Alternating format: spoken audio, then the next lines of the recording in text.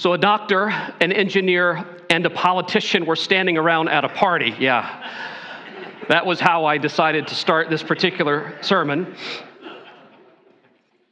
And they were arguing about which of their professions happened to be the oldest. Well, boasted the doctor, without a physician, mankind could not have survived very long, so I'm sure that my profession is the oldest. No, disagreed the engineer. Before life began, there was complete chaos, and it took an engineer like me to create some semblance of order from this chaos. And about that time, the politician chirped up and said, well, who created all that chaos? We have a manner of boasting as people. Galatians chapter 6, verse 14, which is our focus verse for this morning, I believe is one of the clearest, most compelling, and succinct summaries of the Christian faith found anywhere in the Bible. Galatians 6:14. Here at the end of what is very likely Paul's first inspired epistle, that, of course, the letter to the Galatians, written most likely either immediately before or after the conclusion of Paul's first great missionary journey, just before going up to Jerusalem around AD 49, Paul writing to a group of believers in a region of Galatia that Paul had planted churches there. You can read about that in Acts chapters 13 and 14 in particular. Here in this very pointed letter, with not a lot of niceties at the beginning of it, where Paul spends his ink fighting for the purity of the gospel of God and of God's saving and sovereign grace, he boastfully states, "But far be it from me that I should boast except in the cross of the Lord Jesus Christ, by which the world has been crucified to me, and I to the world." You may have never thought about that verse in terms of a summation of the Christian life, but it is a beautiful and fitting summation of our salvation. Beloved, today we are looking at three important distinctions, or perhaps three significant implications connected to our boast as believers. Our boast as Christians in the cross of our Lord and Savior, Jesus Christ. The first and most immediate of which is really implicit in the text, and it is this, that all creatures, by their very design, boast or glory in something. I think of Psalm 19, verse 1, which says, "The heavens declare the glory of God." Even inanimate objects were made to praise Jesus, to praise God. Everybody boasts. Human beings are hardwired to worship, even when we weep. People were made for praise, and so what Paul is drilling in, and we'll unpack it together this morning, is that the heart of one's religion, what you or I believe makes us right or acceptable with Almighty God, as we see in this passage, is actually revealed by who or by what we boast in. By who or by what we think makes us acceptable to our God, whatever we define our God to be. Simply put, number one, all creatures by design glory or boast in something. But secondly, there's another important implication that flows out of this text, and it's namely that ruined creatures as a consequence of the fall of Adam and Eve, boast in tragically the wrong things. Everybody boasts, but sin, the Bible tells us, has short-circuited man's capacity to praise and honor the Lord rightly. That is, spiritual death has invaded and infiltrated God's good world through the disobedience of Adam and Eve, and our entire ability to praise God rightly has been distorted and co-opted. In other words, our capacity for boasting has gone haywire, so that we have misdirected praise bouncing in all the wrong directions. Sin has literally hijacked the very throne room of our hearts. Consider just briefly Paul's words to the Romans. Romans chapter 1, verse 21 and following. For although they, here referencing the sinful men and women, apart from the gospel of God's grace in Christ, although they knew God, that is, they knew by natural revelation something about God, that he exists. Surely there was some designer and one who created order out of all this. They did not honor him as God or give thanks to him, Paul writes, but they became futile in their thinking, and their foolish hearts were darkened. Paul says, claiming to be wise, they became fools and exchanged the glory of the immortal God for images resembling mortal man and birds and animals and creeping things. In other words, people have misplaced their praise. We are glory thieves as sinful human beings. The human heart, both made by and for the Lord on account of human sin, is now an idol factory, churning out idol after idol after idol. We boast in self. We boast in success. We boast in sex and in worldly pleasures. We boast in self-actualization. We boast in self-righteous religious works. We boast in all manner of things, and the Bible says that all such boasting is what? It is sin. Everybody boasts, point number one. But point number two is that because of sin, everybody naturally boasts in the wrong things or in the wrong places.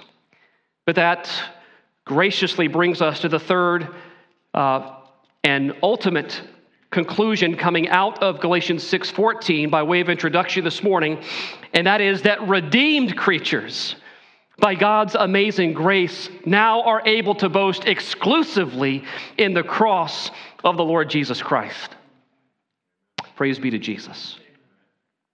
Notice that Paul does not say here in this text, but far be it from me that I should boast, period. He does not say that. For Paul understands, in accordance with many other places in the Scriptures, that man's essential design demands that man will boast. We are boasting creatures. It's the very nature of a creature to boast. I think of Ecclesiastes chapter 3, verse 11, where the Bible says that God has made everything beautiful in its time, and he has also put eternity into man's heart. In other words, there's something within us that makes us yearn for the transcendent, something that's beyond us, something that's worthy of our attention and worthy of our worship, something that's really true in a realm of falsehoods and lies. It's God himself. We're hardwired to worship him, but in view of sin, we are misorienting with our praise. We worship all sorts of other things. Neither does Paul simply say here, but far be it from me to boast in my own religious effort. And if anybody could have said that, Paul would have been the man to say that.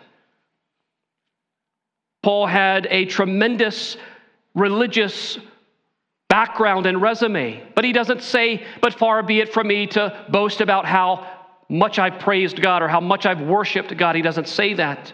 Or even about to boast in my great knowledge of the truth of Scripture. Just imagine how Paul has forgotten more about the Bible than I will ever learn. But he doesn't say that I'm boasting in my knowledge about God. He doesn't say that, but many of us say that. Nor does Paul boast in his personal experience of Christ. Remember when Paul says that he had a revelation of the Lord Jesus Christ. He very well could have said that here to the Galatians, writing maybe, again, first in his apostolic letters, saying, hey, guys, I've got something to boast about. I saw the risen Jesus, but he doesn't say that. Rather, in contradistinction to the Judaizers, and we're going to explain who they are in just a few moments, who had crept into the city and regions of Galatia and these churches and have contaminated or begun to contaminate the purity of the gospel of God's saving grace through Jesus Christ. Paul simply says, but far be it from me that I should boast except in the cross of our Lord Jesus Christ, by which the world has been crucified to me, and I to the world. I call this the cross clause. The cross clause. It is the right place of boasting for every believer in grace. We have a cross clause. 2 Corinthians 10 verse 17 says, "Let the one who boasts boast in the Lord." We will boast. The question is, where will we boast? By God's grace, all of the grounds of our boasting is now resting on the finished work of Jesus Christ, not our own addition or works added to it. The biblical gospel of saving faith in the Lord Jesus reorients then our formerly ruinous praise to what is now a sweet new song of salvation through God's divine mercy and not our own merit or works. We were made to boast, but sin has bent our boast. However, faith in Christ redeems our boast to the praise of God and the good of his people. So today's big idea is simply this, that you and I as Christians this morning must never boast in anything besides what God in Christ enables us and empowers us to boast in by grace. Let me say that again. We as Christians must never boast in anything other than what God in Christ enables us and empowers us to do by his lavish grace. I want to ask you as we begin together this morning, who or what are you really boasting in of late? Now be careful and remember our first premise this morning, Galatians 6:14, there are no non-boasters. You might say, well, speak for yourself, Pastor Dan. I'm not a boaster. Everybody worships. Everybody boasts in something. It's how you and I were made by God. We are hardwired to worship. Whatever dominates or preoccupies our attention or our affections actually controls the levers of our hearts and reveals the objects of our boast. Consider for a brief moment the many objects of man's boasting and glorying in our current culture today. People boast in all manner of distorted sexual identities. Again, just watch TV, go online, and you will see all manner of shocking perversion and distortions of Genesis 1:26 and 27 that God says, let us make man in our image, male and female, he created them. So people boast in all sorts of I know better things pertaining to sexual identity or gender. People boast in their success professionally. How much measuring and comparing do you find at the holiday table or perhaps when there's a neighborhood gathering? How's your job going? How's your career going? And there's all sorts of measuring, which is really a form of boasting that we have among people. People boast in their family stability. Children who believe, children who are doing well and staying out of jail, whatever it might be, people boast in all manner of family stability. Or perhaps people boast in their income, people boast in their education level. People boast in their favorite sports teams, but we're not going to linger on that point this morning. People even boast in their religious affiliation or where they go to church. The point is, there is no shortage of places where we boast as people because we were made to boast. But something has broken our boasting. Just look at the extent to which social media, platforms such as Facebook and Twitter and Instagram and others have grown over the last 15 years. If I think it, I must share it because the world is desperately waiting to know what I think and what I've done. Human beings love to brag and boast. We are by nature performative creatures. In other words, well, let me come back to this point. We've even coined special terms in our culture to coalesce or organize around others who identify with us or who share opposing beliefs from us so that we can ridicule and poke at them. I call these the isms of cultural identity. the isms of cultural identity, and there are numerous ones. This is not an exhaustive list. For example, moralism. So those that believe you do the certain things, and maybe God approves you if there's a God at all, but these behaviors are approved behaviors, these behaviors are unapproved behaviors, and so you gather around that. Conservatism, liberalism, relativism, wokeism, activism, legalism, nationalism, atheism, naturalism, or creationism. There are all sorts of isms that we have invented or organized around that are really fundamentally identity markers. They help us find our people, in a sense. Each and every one of these isms, though, declare a value on something and draws a line of distinction or separation from others who don't share how you view these same priorities. I call them the borders of our boasting. I think you know where we might land as a congregation on some of these, though I trust that none of these is our ultimate boast, because they are inadequate and insufficient, and some of them altogether unhelpful. In Paul's context, which again is the first century Judaism within the larger context of the Roman Empire, again in the first century, and particularly in the context of the book of Galatians, it wasn't another ism, but rather it was an iser that came into fierce conflict with the gospel of God's grace in Christ. These were the Judaizers. Not just Judaism, but a faction of those who were Jews, called the Judaizers.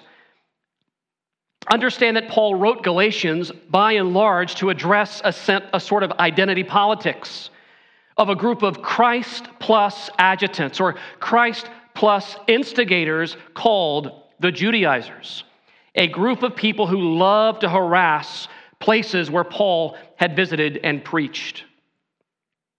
Fundamentally, the Judaizers believed that Jesus' death was important.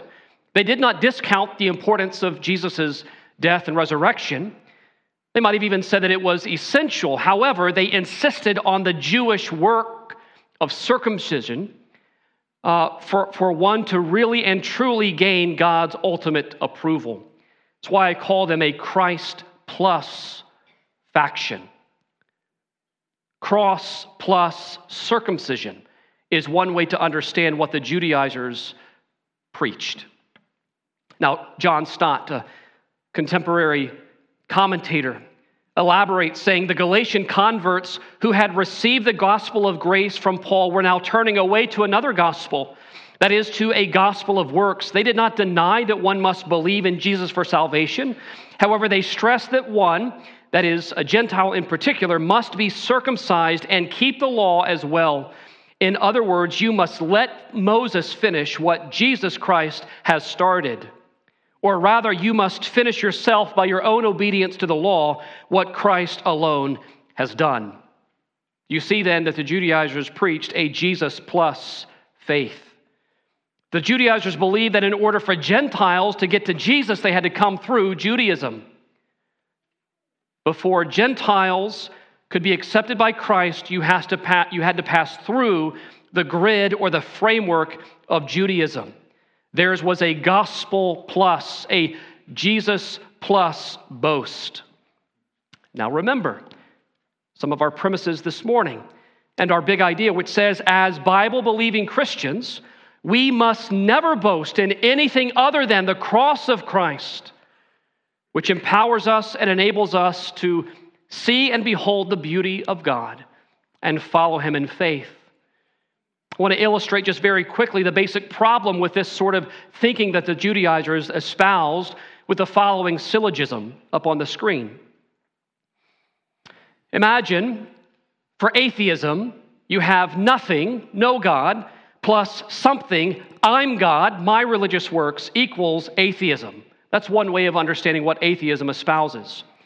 Secondly, you might find religious systems apart from Christianity suggest belief in something, or perhaps belief even in Jesus, plus something, meaning my own good works, That's a good example of what the Judaizers were espousing.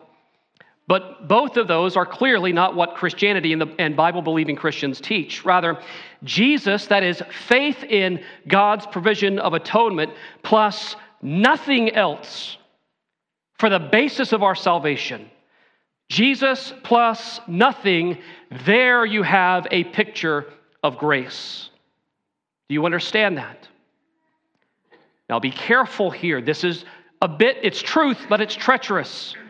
Because immediately somebody might want to rush to what's called antinomianism and says, well, I've got Jesus. It doesn't matter now what I do. That's not true biblical faith. Here's the caveat. This is not a message. Today's not a message about the fruit of faith, but rather about the foundation of faith. Is it Jesus plus or is it Jesus alone that we are saved? Solus Christus, Christ alone, that is what we believe. Christ alone. Not Christ plus my getting it right, my good works. That's not faith. That's religion. That's self-righteousness. And I think this is very much embedded in what Paul is getting at in Galatians chapter 6. Paul says either we can live for the glory of God by faith alone in the work of Christ, or we can live for the praise of men by our own good deeds and religious activities or self-sufficiency. But you have to make a choice. Either we can boast in Christ's perfect righteousness at Calvary, or we can boast in our own religious efforts, or the fact that we don't need either any divine help at all. We're good to go on our own. We don't need God in our life, and many choose foolishly that position. Which do you think makes you reconciled to God? Is it Jesus plus nothing or Jesus plus your help? It's Jesus plus nothing. The dust had hardly settled there in Galatia after Paul's ride out of town before these gospel plus Judaizers came slinking in to the communities, causing a spiritual ruckus. Paul had heard about these false teachers and quickly fires off the letter to the Galatians. He says bluntly in Galatians chapter 1, verse 6 and 7, I am astonished that you are so quickly deserting him who called you into the grace of Christ and are turning to a different gospel.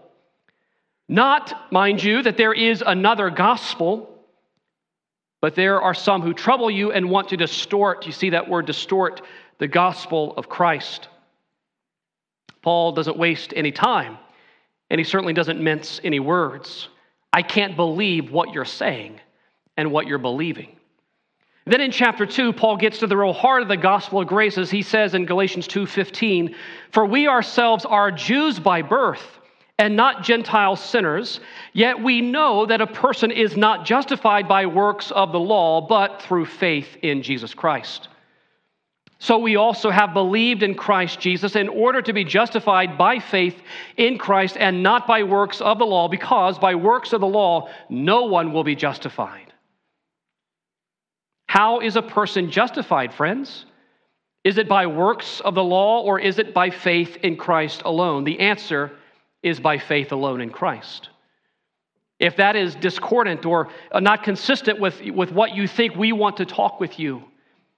We want to help you understand from the Scriptures that there is no other way of salvation besides the way of salvation by grace alone, through faith alone, in Christ alone, for the glory of God alone.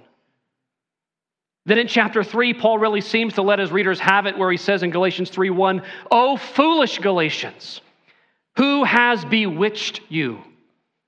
It was before your very eyes that Jesus Christ was publicly portrayed as crucified. Not that you were there when he was crucified, but in my preaching you saw him presented as crucified through my word pictures of the gospel." Paul says, you yourselves have listened to me preach time and again of salvation by grace alone, through faith alone, in Christ alone. Who then now has cast a spell over you, such that you now believe in some self-righteous living? Have you not gone mad? Paul could not believe what he was hearing. He goes on in Galatians chapter 5, verses 1 and 2 to say, "It is for freedom that Christ has set us free. Stand firm, therefore, and do not submit again to a yoke of slavery." Do not add religious rule-keeping as a prerequisite to gospel faith and grace. Look, verse 2 says, "I, Paul, say to you that if you accept circumcision," again, he's really speaking to the Gentiles, "Christ will be of no advantage to you." Be careful what you're listening to and who's teaching you, because some troublemakers have trotted in. The fact of the matter is that all throughout the letter of Galatians, Paul had dealt with one all-important, all-encompassing question, and it's simply the question this morning: where, friend, is your boast? Who are you boasting in, and what are you boasting in? Is it in your flesh, meaning circumcision in this context, or is it in faith? For us, it is the cross.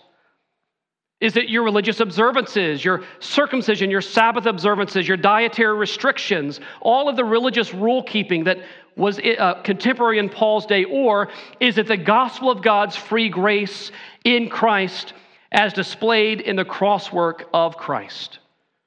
Everybody boasts. The question is, where is our boast?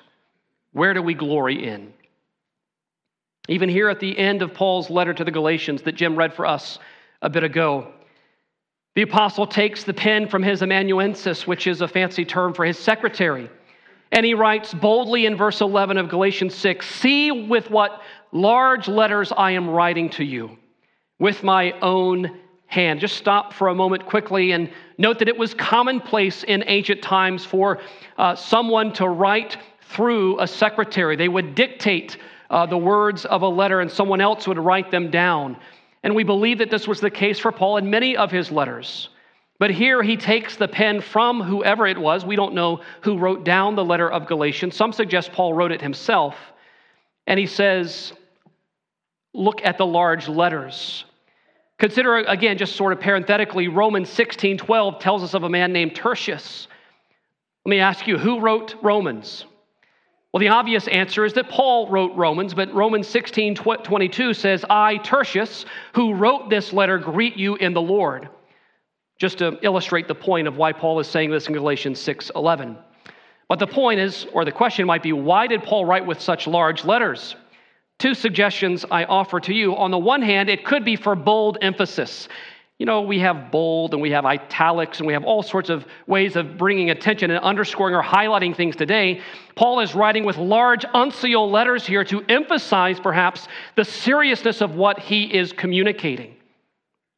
Or maybe who knows, he is pointing out or at least helping us to see his own poor eyesight. He mentions his own infirmity of eyes in Galatians chapter 4, verses 15 and 16, that they were patient and endured with him in a kind way. But again, the point here, going to verse 12, is Paul says, "It is those who want to make a good showing of you in the flesh." That is, they want to boast about you, who would force you to be circumcised, and only in order that they might not be persecuted for the cross of Christ. Well, there it is. There's something important and telling. And we want to stop here for just a moment. In a pluralistic society, as the Roman Empire was, Judaism, which again is a monotheistic religion, had been granted a state-sanctioned status or approval. You could be a Jewish person. You could subscribe to Judaism and not be in any imminent threat from the Roman government, from the state government. That is, the Jews had a tenuous relationship with Rome, clearly we understand from the first century, but their religion wasn't outlawed. However, Christianity, which proclaimed not Caesar is Lord, but Christ is Lord, Kyrios Jesus, Christ is Lord, even though it taught the followers of Jesus to be submissive to civil governments and leaders by living upright, quiet, and godly lives. Go read 1 Timothy chapter 2 and other places. 1 Peter chapter 3 and 4 allude to this. Christianity then, we know, eventually came to be under great persecution, both by the Jews and by the Romans. And I think that's significant when we read what we read in verse 12. See, the Judaizers were not just braggarts in the flesh, they were cowards of the flesh. They insisted on the pain of circumcision so that they would avoid the pain of persecution by identifying with this Christian sect called the Way. That, I believe, is what is meant by Paul in verse 12 when he says, in order that they might not be persecuted, again, at that time by the Jews, for the cross of Christ. Not only were the Judaizers braggarts and cowards, they were also con artists, and they were clearly hypocrites. Look at verse 13. For even those who are circumcised do not themselves keep the law, but they desire to have you circumcised that they may boast in your flesh. What a double standard. Such haughty, horrid, hollow, and hypocritical boasting strip the glory right out of the gospel of grace in Christ. If my salvation is based upon my own good works or religious rule keeping, then I get to lay claim to at least a portion of the glory or the credit for my redemption. I get to have the glory with Christ himself. Paul says, God forbid. Here's the real twist. We get to share in his glory, but only by faith, not by religious works. Jesus didn't die to make your salvation or mine possible. He died to make it certain. He died to make it secure. As Paul says to the Corinthians, 1 Corinthians 1 verse 18, for the word of the cross is folly to those who are perishing, but to us who are being saved, it, that is the word of the cross, is the power of God. He continues in verse 21 of 1 Corinthians 1 saying, for since in the wisdom of God, the world did not know God through wisdom, it pleased God through the folly of what we preach to save those who believe. For Jews demand signs and Greeks seek wisdom, but we preach Christ crucified, a stumbling block to Jews and folly to the Gentiles. But to those who are called, both Jews and Greeks, Christ, the power of God and the wisdom of God. Question I asked myself this week in my study is, why did God design salvation in this way? There are many reasons, but Paul actually answers part of it in that same context. Read on in verse 26 of 1 Corinthians chapter 1. This is always that passage you want to have earmarked for when you're feeling really good about yourself. For consider your calling, brothers. Not many of you were wise according to worldly standards. Not many were powerful. Not many were of noble birth. But God chose what is foolish in the world to shame the wise. God chose what is weak in the world to shame the strong. God chose what is low and despised in the world, even things that are not, to bring to nothing the things that are. Here's why. So that no human being might boast in the presence of God. And because of him, you are in Christ Jesus, who became to us wisdom from God and righteousness and sanctification and redemption. So that, as it is written, let the one who boasts, boast in the Lord. Here's the thing. You will boast in the presence of God, but it's a matter of what are you boasting about? God, I made it. Look at me. I'm here. Or, God, your grace brought me here. All your grace. What is the content, the substance, and the essence of your boasting this morning? In relationship to this very subject, the late commentator Warren Wiersbe once wrote, and this is sort of turning to our application here this morning. There is no greater need, he writes, in the churches today than for us to examine the motivations behind our very ministries. This is why I think this passage came to my mind for this Sunday, our annual meeting Sunday. It's not just that we should consider what we are doing as a ministry, but why we are doing what we're doing as a ministry. Things have been hard of late, but they have been going relatively well here. What is the object of our boasting? Our success, our building project, our new people being baptized, new people coming in, or is it merely and simply and solely the cross of Christ? May it always be the cross of Christ. The great hymn, forbid it, Lord, that I should boast, except in the death of Christ my Lord. All the vain things that charm me most, I sacrifice them to his blood. Listen, Maybe you would join me in saying this year, forbid it, Lord, that I would boast in my Bible reading. Not comparing your Bible reading with somebody else. Oh, you haven't spent any time in God's Word. I'm better a Christian than you are. Forbid it, Lord. But it's so easy for us to do that. Or perhaps, forbid it, Lord, that I should boast in my parenting. Look at how well my children have turned out. That's just another expression of self-righteousness.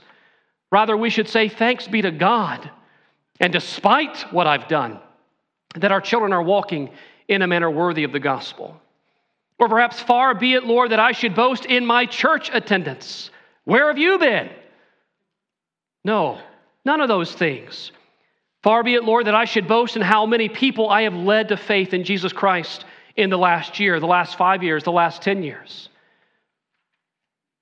Or for us corporately, far be it, Lord, that we should boast in budgets, in baptisms, or in new buildings, but only and always in one thing, in the cross of Christ alone. Remember our big idea this morning. As Christians, we must never permit ourselves to boast in anything other than what God in Christ has enabled or empowered us to do by sheer grace. Not me, but thee, O God. Not I, but Christ in me. Look, for Paul and for all faithful disciples, then, non-boasting is not an option. We better boast.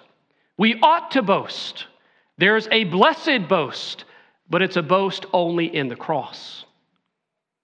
All human beings are hardwired to worship. Human beings will boast about something. Praise is mandatory. It's in our very DNA. But the curious question is, where are we boasting today?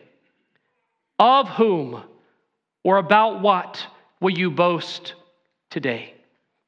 Paul says, essentially for me, however, unlike these false teachers and my opponents who put confidence in mere flesh, in their own works, who seek to brag about their influence over others and control what you do, for me, may it never be that I boast except in the cross of Jesus.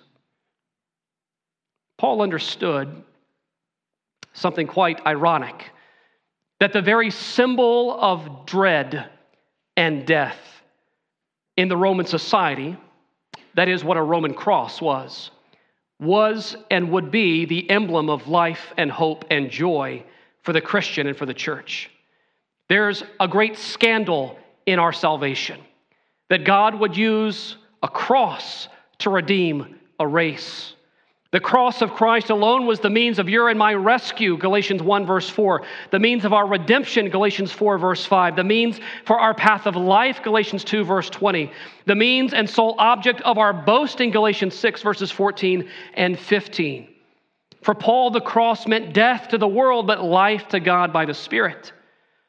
It brought liberty to the soul and freedom from the tyranny of the flesh and deliverance from the evil domain of the world. And it brought true hope. In fact, as you read through Galatians, it's very clear that Paul could not keep the cross or being crucified off of his mind. He says in Galatians 2, verse 20, I have been crucified with Christ. It is no longer I who live, but Christ who now lives within me. And the life that I live now in the flesh, I live by faith in the Son of God who loved me and gave himself for me. He says in Galatians 5, verse 24, and those who belong to Christ Jesus have crucified the flesh with its passions and desires. He says in Galatians 6, verse 14, but far be it from me that I should boast in anything other than the cross of Christ, by which the world has been crucified to me and I to the world. Stauruo, the crucified, crux or cross. Commentator David Guzik states helpfully, for people who knew what crucifixion was all about, the words cross and glory simply did not go together. They were, in fact, direct opposites because there was not a more humiliating or shameful way to be executed than by a Roman cross. It seemed much more logical to glory in your own good showing in the flesh instead of the glory of the cross. Charles Spurgeon said that Paul, of course, cared nothing for the particular piece of wood to which those blessed hands and feet were nailed, for that was mere materialism, and has perished out of mind, but rather he means the glorious doctrine of justification by faith, free justification through the atoning work of Jesus Christ. That's why Paul says in 1 Corinthians 2, verse 2, "For I decided to know nothing among you except Christ crucified," Jesus Christ and him crucified. That's why Paul says to the Colossians in Colossians 2, verses 13 to 15, "And you, church, you were dead in your trespasses and the uncircumcision of your flesh. But God has made us together alive in him, having forgiven us all our trespasses by canceling the record of debt that stood against us with its legal demands." How did he do it? "This he set aside, nailing it to the cross. He disarmed the rulers and authorities and put them to open shame by triumphing over them in him."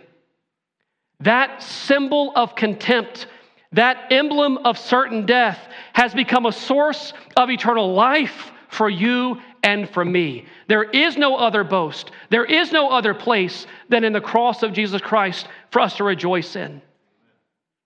That's why Isaac Watts wrote the beautiful words to a great hymn of our faith. "When I survey the wondrous cross on which the Prince of Glory died, my richest gain I count but loss, and I pour contempt on all my pride." He says, "Forbid it, Lord, that I should boast save in the death of Christ my God. All the vain things," and there are many vain things, "that charm me most, I sacrifice them to his blood." I ask as I wrap up this morning, what do you really see, and maybe even what do you feel when you look at the cross of Jesus? Does that old rugged cross have a wondrous attraction for you still this morning? Or perhaps for like so many, are you put off by that grace-soaked and blood-stained piece of wood? Dr. Martin Lloyd-Jones, the great Welsh preacher, called one's reaction to this very question the acid test of our faith.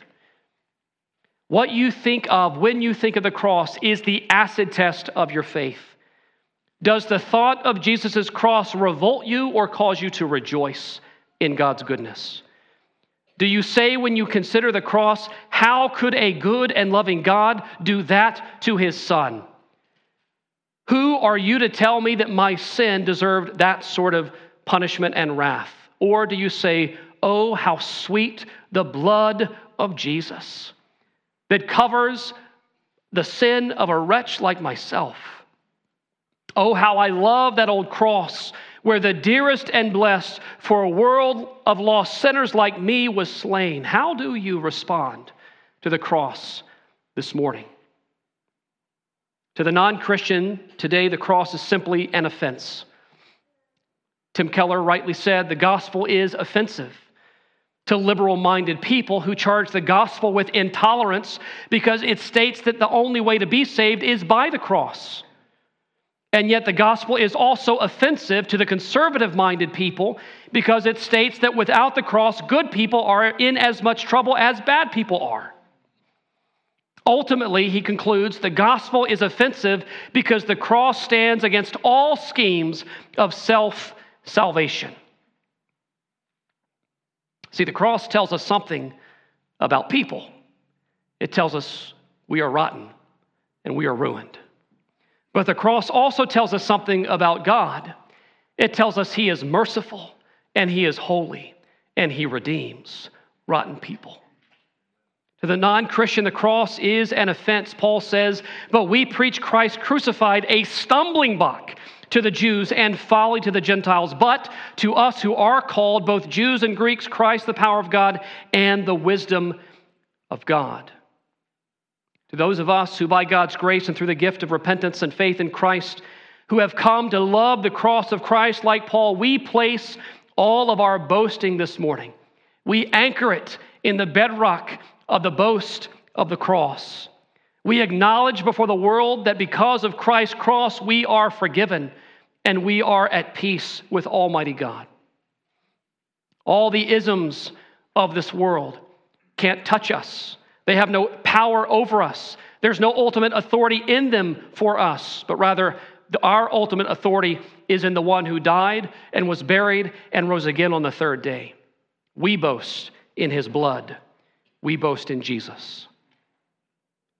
A contemporary hymn says that I will glory in my Redeemer, whose priceless blood has ransomed me. Mine was the sin that drove the bitter nails and hung him on that judgment tree. Therefore, I will glory in my Redeemer who crushed the power of sin and death, my only Savior before the holy judge, the Lamb who is my righteousness. Let's bow in prayer this morning. Again, O Lord and Father, we thank you for your holy and righteous and inerrant and altogether trustworthy word. We thank you, Father, for the Son, Jesus Christ, who is revealed in the pages of Scripture. We thank you, Lord, for the work of redemption that he has perfectly and fully done for us. We thank you for the gift of his Spirit who comes to convict the world in sin and unrighteousness and comes to console us who are found by faith in him. The gift of the Spirit who leads us to subdue all rebel boasts and only boast in the cross of Jesus. O Lord, give us each grace to apply and obey what you have declared to us this morning as we pray together in Jesus' name. Amen.